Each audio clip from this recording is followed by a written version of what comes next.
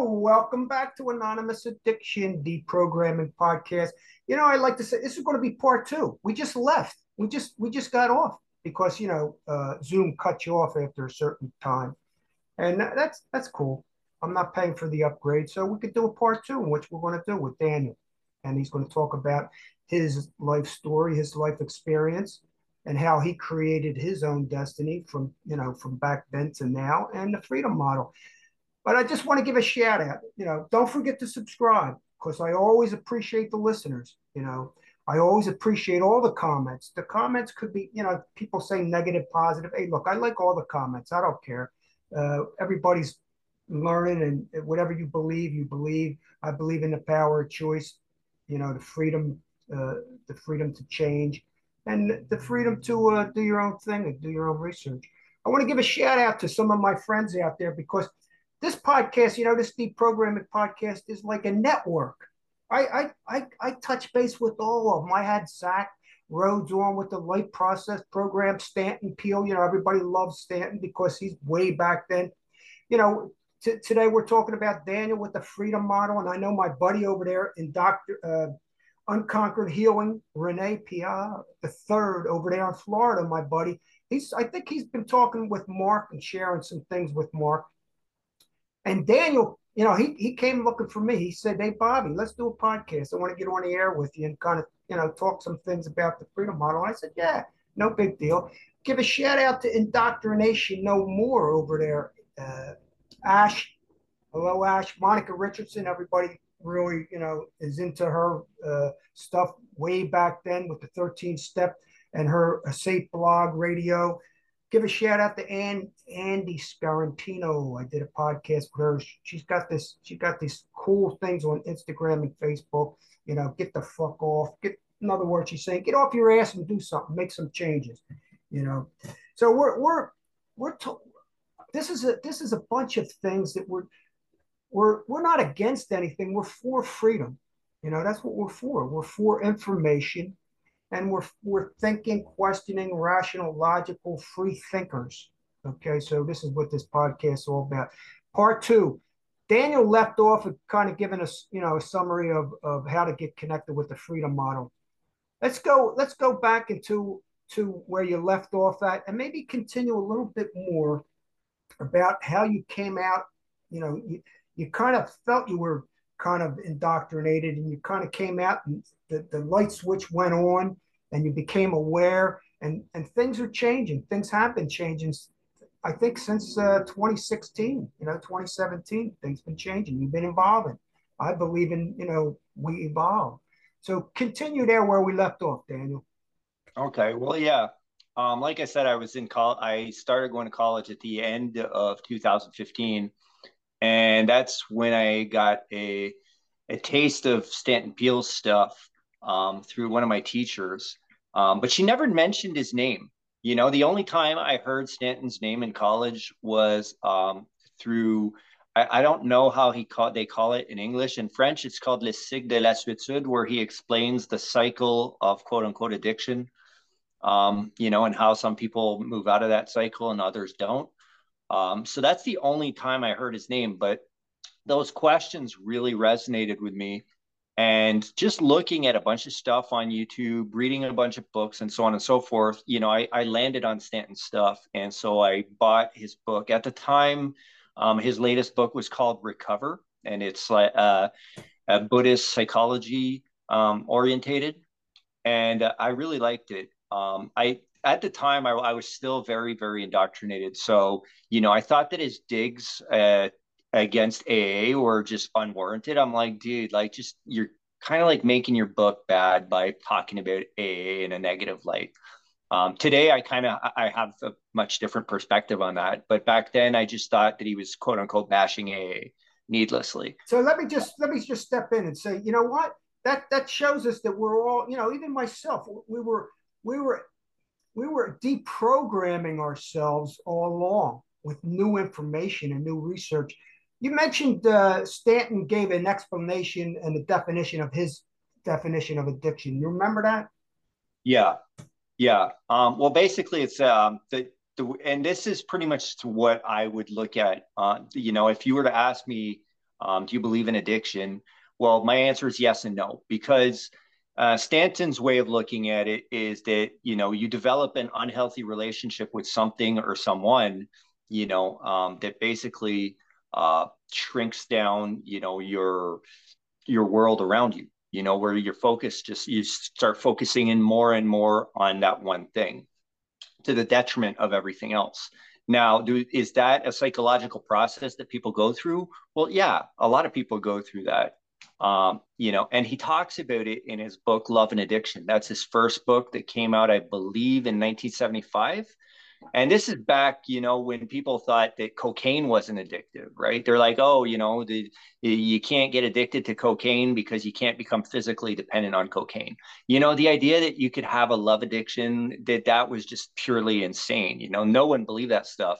So it was a breakthrough that he pretty much like demonstrated that these types of behaviors occur in most people's life at some point or another, and that most people move on from that behavior, whatever it is. So in that sense, yeah, I totally agree. Now, if you're to ask me if there's some sort of magical force or something inside someone that prevents them from being able to stop, and that they have this compulsive thing, kind of like when you take a hammer and you hit it on the knee at the doctor's and your leg spasms, like, no, there's no evidence whatsoever for that. And that's what they talk about when in 12-step cults, right? Like in all the fellowships, that's what they're talking about. They're talking about loss of control. But the evidence doesn't bear that out. There's no scientific evidence to demonstrate that there is such a thing as loss of physical control. In fact, the evidence points in the other direction, you know. And in the freedom model, in Appendix A, there's an explanation of two different types of loss of control that is very useful to understand. And the first one is that whole idea that you lose physical control. Like if you're in your car and you're driving around and, you hit a patch of ice and, you have no control over where the car is going to go. And the other one is loss of social control. And so the example used is the kid that's not getting what they want at the grocery store. So they start having a fit, and they're screaming and yelling and rolling all over the floor. And it's like, yeah, you call that loss of control, but the kid has full function, of their body. They could stop themselves if they wanted to, but basically they're in a loss of social control. They're not doing what they quote unquote should be doing. And so on that level, people, when we're talking about substances, yeah, there is that. And there's also the belief in loss of control in the sense that you can feel out of control. If you're very ambivalent about your substance use, and I think I used a really good example when I was talking about my smoking, that I spent basically half of my smoking time out of those 15 years or so, half of them, I really wanted to stop, but I really didn't want to stop at the same time. I was very ambivalent about it. I had really good reasons to continue smoking, and I had really good reasons to continue. So when you're in that position, especially if the reasons for the continuing of that behavior are not clear to the person, it's very easy to believe, well, shit, I don't have any control over this, because I really want to stop. And it's not a lack of honesty with oneself. It's just you're not seeing things clearly, you know. And in fact, we had someone in the discussion last week in the group that was talking about that said, oh, like I know that it's a choice and I have no reason to smoke marijuana, but I smoke marijuana every day. Well, if you're smoking marijuana every day, it's doing something that you're okay with, that you want, because if you didn't want anything out of it, if it wasn't giving you any benefit whatsoever, you would simply not do it. That's reality. But the fact that it's not clear, that can be a big one. A lot of people are not clear about their motivations behind a lot of their behaviors. So yeah, hopefully that kind of clears it up when we're talking about addiction. Like I said, I like comparing it with hypnosis. Hypnosis is complete garbage. It's not true. But at the same time, it's the most powerful force in the universe. There's this paradox with it. And where, you can do wonderful things with hypnosis, but one thing you cannot do is force people to do something that they really don't want to do, you know, and that's pretty similar to addiction, this idea that it doesn't exist, but at the same time, it's this super powerful force. People can feel hopeless. They can feel driven to do things, that make no sense on some level to them. That's absolutely true. But if they really don't want to get loaded, they're not going to do it, and that's even in the rooms, they pretty much like come to that realization. I have a beautiful little pin here, and I got this from the rooms. I'm going to keep this for the rest of my life. I don't know how well people can see this, but it basically says drug free, our choice. So they're admitting by the pin that you have to like choose to either continue using or not continue using, Yeah, yeah, well, Alcoholics Anonymous says that. There's two things in Alcoholics Anonymous that I have to agree with because, look, a desire means I want it, a wanting. Look it up in a dictionary. Desire means a wanting something, a craving something. Okay, so the only requirement for membership is a desire. And they know that desire has to come from you. Okay, so they know that, so they get you in there. Okay, the only requirement. Oh, you have the only requirement? Okay, a desire. It came from me. I chose it. I come in. The other thing is that came from you. Then they take that away from you and say, here, you have to do these things because you have no choice. You're insane. You can't think on your own. But the only requirement is a desire. It comes from you. There's another thing. It works if you work it. Of course, yeah, it works if you work it. Anything works. I hate to say it, but this will work if you work it too, and so will any other thing because it always comes from you. Okay, so it works if you work it. If you believe it's going to work, just like the placebo effect, if you believe it, whatever you believe will work, and you'll give credit to that thing. But it's not the thing. It is me. It is us. It is you that does this thing. When I said yes to help, it was me, Bobby C. I said yes to help. I got help. My wife said, hey, this friend, you want him to come over? He's going to talk to you. I said yes. I said yes because I had a desire to have some type of change because I knew my wife was going to probably leave, and I was fearful. So fear stepped in, but this good fear, not the fear that was imposed on me on Alcoholics Anonymous, fear of fear, shame, and guilt. It was a good fear. I was going to lose maybe my wife, and I didn't want that to happen. I didn't want my whole family to kind of get disrupted. So I said yes to help, and look. They say bottom, but I don't believe. I was just. It was. I wanted. I wanted something different. It wasn't desirable because what was more desirable to me was my family. Okay, yeah, so I said, yeah. I didn't know what was going to happen after that, but I had the desire. And yes, did I work it? Well, I actually, the weird part about it is, even from the beginning, I can look back and say, I was working the program. It was my program. I was the one that was choosing what to do and what not to do. It was me. But was I being brainwashed and was I suggestive? Like you said, hypnosis. It's AA is like a hypnosis. It's a constant suggestion, a constant repetition, repeating. And repetition is the mother of skill, and it's also the mother of brainwashing. Okay. So repetition over and over and over, fear, guilt, and shame sets in.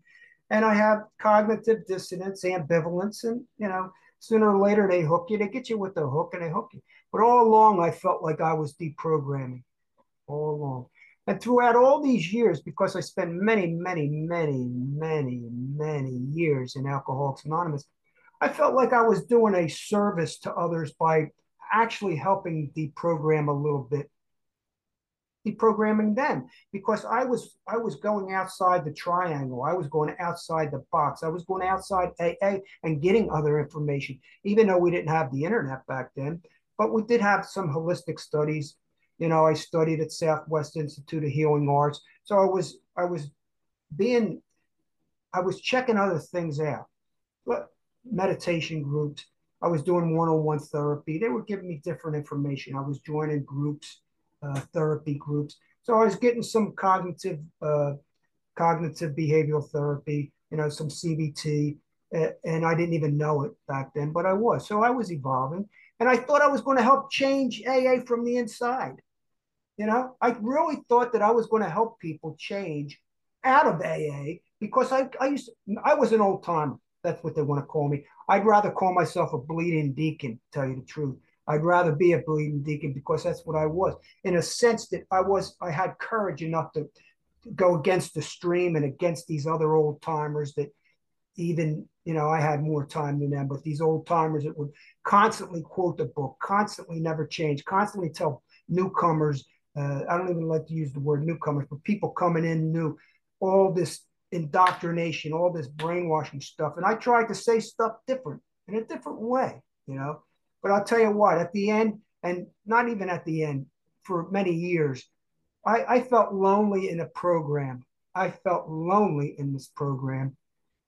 And not only that, I felt like an outcast going in. You know, I was a hypocrite. I was like a hypocrite to my own thinking.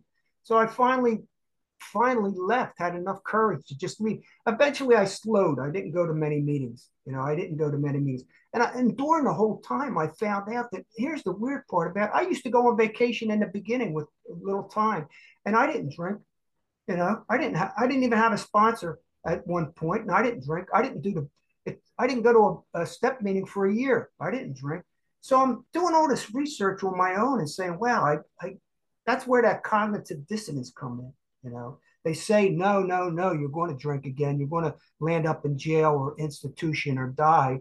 And I'm finding out that I didn't, it was like, Bobby, you better keep on doing these things. You better keep on doing them. If you don't, you're going to be in trouble. You may lose your family again. But I'm glad I got out. And I mentioned Zach Rhodes. I think he wrote a book, Outgrowing Addiction. Give him a little Yep. shout out. Zach's a real cool guy. He's really into his family, and he's friends on Facebook. So I'm friends on Facebook with a lot of these people. But today, I'm so glad I meet people like Daniel, and he shares with me on the outside, because the conversations we have on the outside, we have so much in common, so we could talk. There's a lot of my groups that I belong to. I belong to probably 50 different groups. There are all kinds of different groups.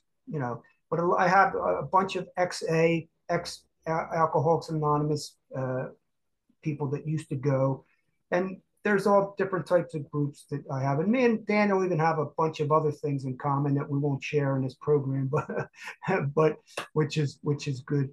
What else you got to share, Daniel? Tell us some more about what your thoughts are as far as addiction. I do believe, I'm going to push back on this a little bit, and Mm-hmm. I'm not going to have to. I'm not going to try to defend myself, okay? Because I don't feel like I have to.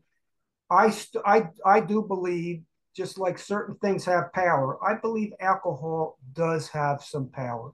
And the reason why I say that is because I don't believe it's like I'm not powerless over alcohol. Okay, I have power. Okay, but I believe alcohol, in a sense, that word power, a lot of people don't like it. We could use other words. Does it have an influence on my body, my mind, and my whole body? What I do, my coordination, my balance. Even I think that if I drank a pint of whiskey right in front of you, or if I drank a half a pint of whiskey, the power that I'm saying that it has is that it's going to do something to me. Okay, Mm-hmm. so that's the only power I'm giving. It's going to do something to me. Okay, no matter how I try to think it's not, it will. Okay, and that's the power I believe that it has. And so for me, it has more power than that. It has a lot of power to destroy a lot of functions in the body. It is a toxic. It is a carcinogen, and I believe it's the most dangerous and the most sought out drug in the world. That's what I think. Because I'm not going to dismiss that, and I'm not going to minimize that either, because the consequences of it in the world is obvious. I see it. I see it close to me. It's like right there in my family, close to me. Okay, so I see the devastation it has on people and the world. And if I don't like to say anti, but am I anti-alcohol, pharmaceutical industry? Am I anti-tobacco? Am I anti whatever? If it's not substance, it could be process addiction. Am I anti that? You want to call me that? Am I a prohibitionist? No, I'm not, because I believe in the power of choice. I believe everybody has the choice to do what they want to do. But I believe in cause and effect. I do believe in cause and effect. I believe the causality and effect, and I believe it has consequences, certain things that we do.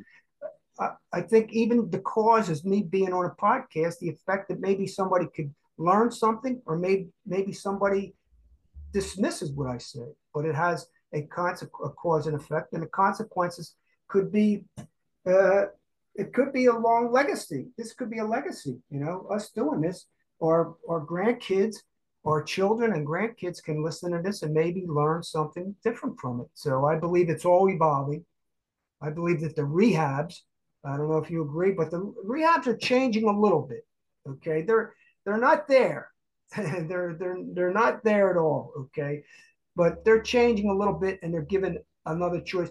And we don't talk about smart recovery, because look, the thing I like about smart is that it doesn't believe in the disease concept. It doesn't like labels. So there's a lot I like about it, but then again, I believe it's a kind of like it's meetings, and I believe smart has an exit strategy. They don't believe in staying in for life.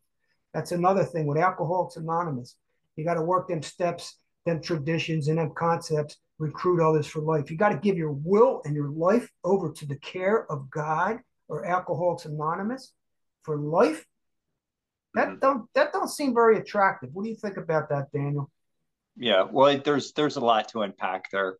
Um, I think when we're talking about the effects of alcohol, you know, the position here at the Freedom Model, I think, is misunderstood oftentimes, right? So I would not say that alcohol doesn't affect you. Like if you were, like you said, if you were to drink a pint right now, you know, that's pretty much the case for everyone. 100 times out of 100, that's going to mess up someone's motor functions.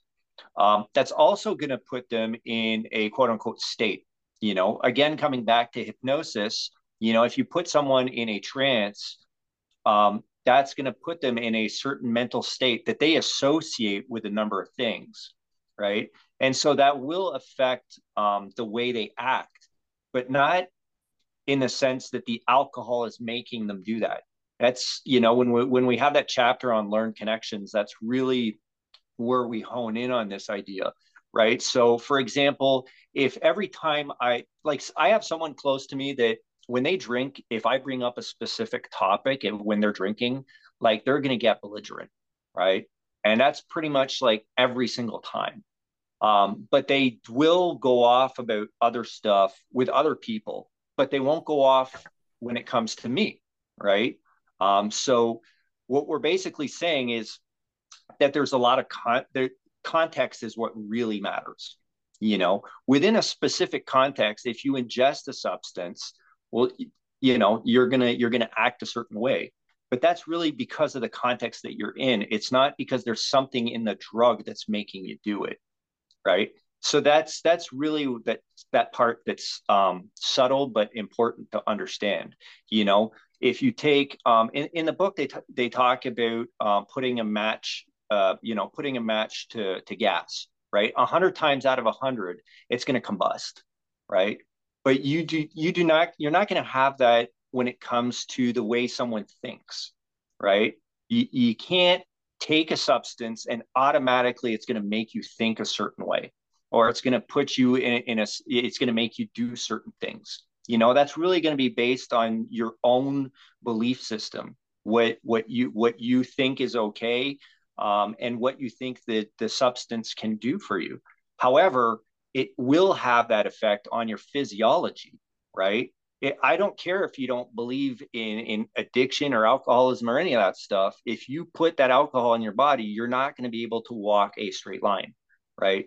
That's a physical reality. So there's no denying that. Someone who would deny that, that's straight up insane. That makes no sense whatsoever. So sometimes there's that understanding that that's what we're saying, but that's not at all what's being said. What's being said is that it'll put you, it'll do something to your body, and what you associate with that physical sensation that it gives you to your body, right? That association is what's going to drive your behavior, right? No, I appreciate you sharing that. All I want to give to the viewer is everyone's entitled to research their own. Me personally, I don't endorse certain models, methods, treatments. I don't endorse them. I'll allow people to come on and voice their opinions and ideas and share their books. I don't endorse. Check it out. Check everybody out. Everybody check their own stuff out. I don't endorse or I don't promote different types of methods, modalities, or programs. Choose them. But I still, me personally, I push back on a few things. I push back on a couple things. I don't want to continue pushing back because there's too much, there's too many good things in here. But I disbelieve in a lot of, not a lot, but some of it, and I'm going to continue to do that because that's my right to do that. And I don't really appreciate people like, not from you or people saying, like Alcoholics Anonymous will say, oh, you're probably not an alcoholic if you believe that. You're probably not a real alcoholic. And well, I wouldn't appreciate like Mark or Michelle or even Stephen or anybody saying, well, Bobby, you still believe in the disease concept if you think like that. I don't appreciate that either from Alcoholics Anonymous or from anybody. And I'm not saying you do that or they do that, but I have the right to believe and choose to believe that I still believe alcohol affects our thinking. That's all I have to say, and we don't have to say much anymore on it. But no, there's no point arguing about it. It is what it is.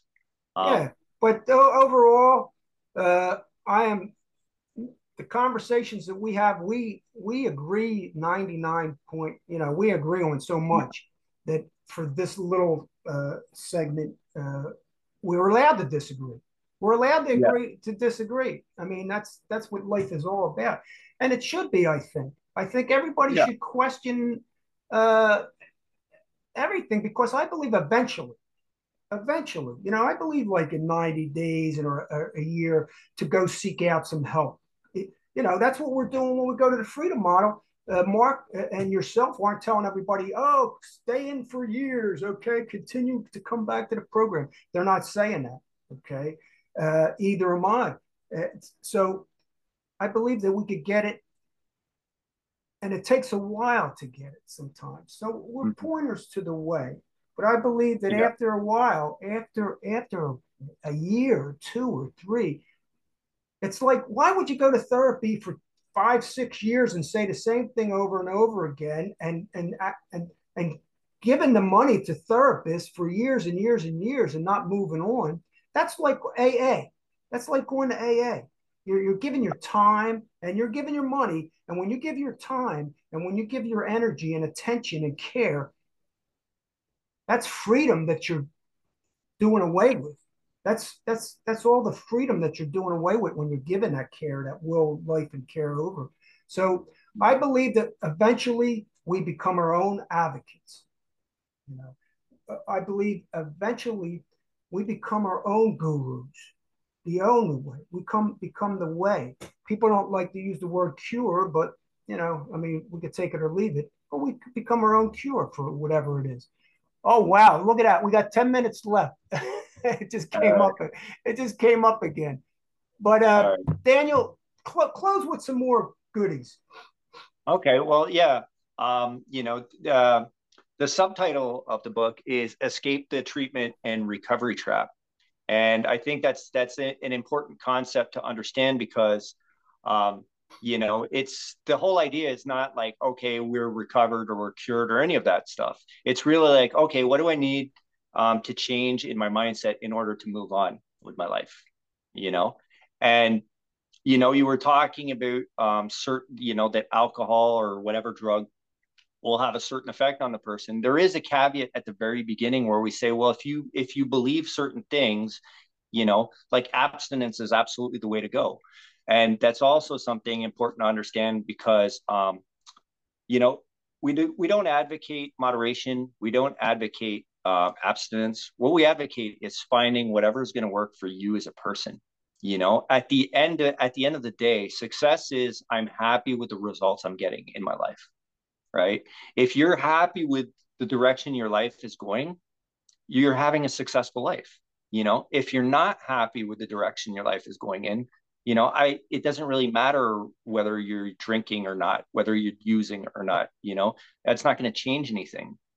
I saw a lot of guys in the rooms who had a lot of time, who ended up killing themselves because, like, to them, going back to doing drugs was just not a solution. But at the same time, you know, they felt hopeless. They felt like there was no way out of their problems. And so they ended up taking their own lives. It's quite unfortunate, but it's, you know, it is what it is. And I don't think Monica really focused in on that when in her documentary, The 13th Step. It was mostly like on predators and stuff like that, which I did see a lot of. I personally thought that documentary was somewhat tame, compared to a lot of stuff that I actually saw in the rooms through the behaviors of others. Um, but I know that she got a lot of pushback for it, by you know, hardcore steppers who were like, oh, no, that's not true, blah blah blah. It's like, are you in that much denial that you can't see what's going on? Um, so yeah, you know, I think if there are certain beliefs about substances that are there, there's nothing inherently wrong with that. But it's important also to acknowledge that that will put us, on a certain limit on some levels, right? So I would never tell someone who, like, you know, if you were to ask me, well, you know, do you think I could drink moderately? I would say, well, you know, based on those ideas, I think it's a really terrible idea. You know, it's that straightforward. I think it's a terrible idea, because as soon as someone believes that there's a magical line that they can cross, that it's not going to end well for them, well, they could always slip past that line, and then, well, guess what? It's not going to end well for them. I think a lot of people do not. You know, they think, well, you know, I know I'm not powerless, so I'm good. No, a lot of people land in a lot of problems in life, even though they don't believe in this powerless stuff. You know, I never believed I was powerless when I was doing drugs. You know, if you asked me, I was like, man, I could stop anyway, anytime I wanted to. And it was true, I could, but I had no desire whatsoever to stop, That's you right. know? Yeah, And that's because, you know, what I thought I was getting from the drugs was just worth it for me. that's right. Um, you know, and that's, again, that's something I've seen, from people who had a lot of time who just walked away from the 12 step groups and were like, screw that, it's garbage. But they left with a lot of beliefs, and they ended up having a lot of problems, you know, and some of them scampered back to the rooms and said, oh, you guys were right. And some of them withered away, and some of them kind of snapped out of it and moved on, Right. you know. I keep So on looking up at the time still. Okay, 5 minutes. So we yeah, got to talk. We're going to try to exit this like pretty smoothly. But I believe escaping the treatment and recovery trap. I believe at 100%. Escaping that multi-trillion-dollar industry. I mean, it's constant, nonstop. I mean, it's like you were example of it. Oh, let me become a counselor. Okay, let me go into AA, have 2 weeks in, 3 weeks in, and I'm going to change the world. I'm going to become a counselor, and then I'm going to be, who hires you? All the treatment centers hire all these halfway houses. I just hooked up with these uh, person over here. Their halfway houses today, their sober living houses today are just rentals. That's all they are. They don't even do meetings anymore over these ones that I just checked out. They have yeah, four of them. They don't even do meetings or nothing over there. All they're doing is renting a spot for them. Okay. Uh, this recovery industry trap is all over the place. And a lot of people are in it, but say they're not, and it's still part of the trap. So you got to be careful, ladies and gentlemen. Don't forget to subscribe to Anonymous Addiction Deprogramming Podcast. Check us out on YouTube. Anonymous Addiction, My Truth About AA, as Bobby C sees it. We got 4 minutes left. Let's see if we can exit this really smooth here. So we're all about getting away from that addiction recovery trap. And I mentioned a bunch of people that we're following, and were non-step, non-12 step, and kind of left AA, and we're rethinking this whole addiction thing. I don't even like the word moderation and abstinence anymore. I'm like debunking all these words and all these things. moderate. If you really look up the definition of abstinence, it says moderation in it too. You know, if you look up the definition, I don't even like the words. Okay, choose what you want to choose. You want to be able to have a drink or two. Look, my wife, she can have a drink. I don't remember when the last time she ever had two. She might have one week, maybe two, one day and the next, maybe not a month, whatever. She's not even trying to plan that. She don't consider herself, oh, I'm a moderate drinker, you know. And abstinence, completely abstinence. As soon as you say abstinence, people are going to say, well, you know, that's a 12-step kind of model. But I believe just in my lifestyle, I believe in doing not doing certain things. And you want to call them abstinence, go ahead. We got 3 minutes. We're gonna exit this really smooth. Yeah, let's not get cut off like the last one. Yeah, let's not get cut off. But I'm so glad we got to do a part two on this. Kind of clears some things up. You got 3 minutes, so follow us out with 3 minutes, and just make sure you got a minute left so we can exit this thing. Okay. Well, you know, when we're talking about the recovery trap, and this is unrelated to the freedom model, but there are two things, two videos that I would highly recommend that your viewers watch. One of them is called The Business of Recovery, and it's a great little documentary. It did not go mainstream, but it's a great documentary on, you know, what's going on in the whole rehab model and how messed up and nightmarish it is. And there's another one that's a mainstream movie. It's called Body Brokers. Body Brokers, yeah. Yeah, and that's a really really good movie. It points out, you know, the insanity within that system.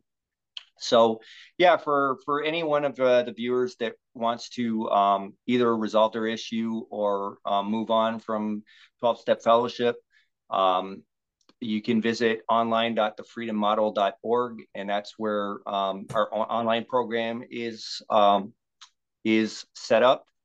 And of course, like I said in the last podcast, you know, they can go to thefreedommodel.org and get the book for free. Just put in Freedom 100 at checkout, and it'll be free. And of course, you can reach out to me if you want to go through the online coaching. And that's the one-on-ones where we really basically go through the entire curriculum. It's anywhere between 4 to 6 weeks to go through it.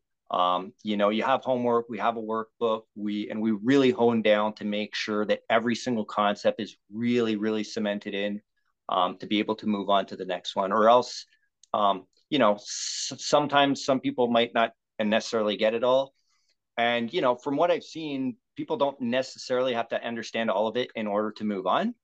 That's reality as well, you know, and that's okay, you know. But if for whatever reason the person feels like they need that extra nudge, all right, so last minute. So yeah, just give me a shout out.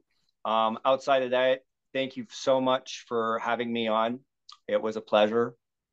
And yeah. Thanks, Daniel. Thanks, Daniel. I'm going to say hi to Michelle Dunbar over there, Mark Sheeran, Steven Slater's over there. I think in New York, he's doing some, you know, new things. And thank you, Daniel and Matthew, with the Freedom Model. So check it out, everybody. And don't forget to subscribe, please. Take care, everybody. Bye-bye. Peace out.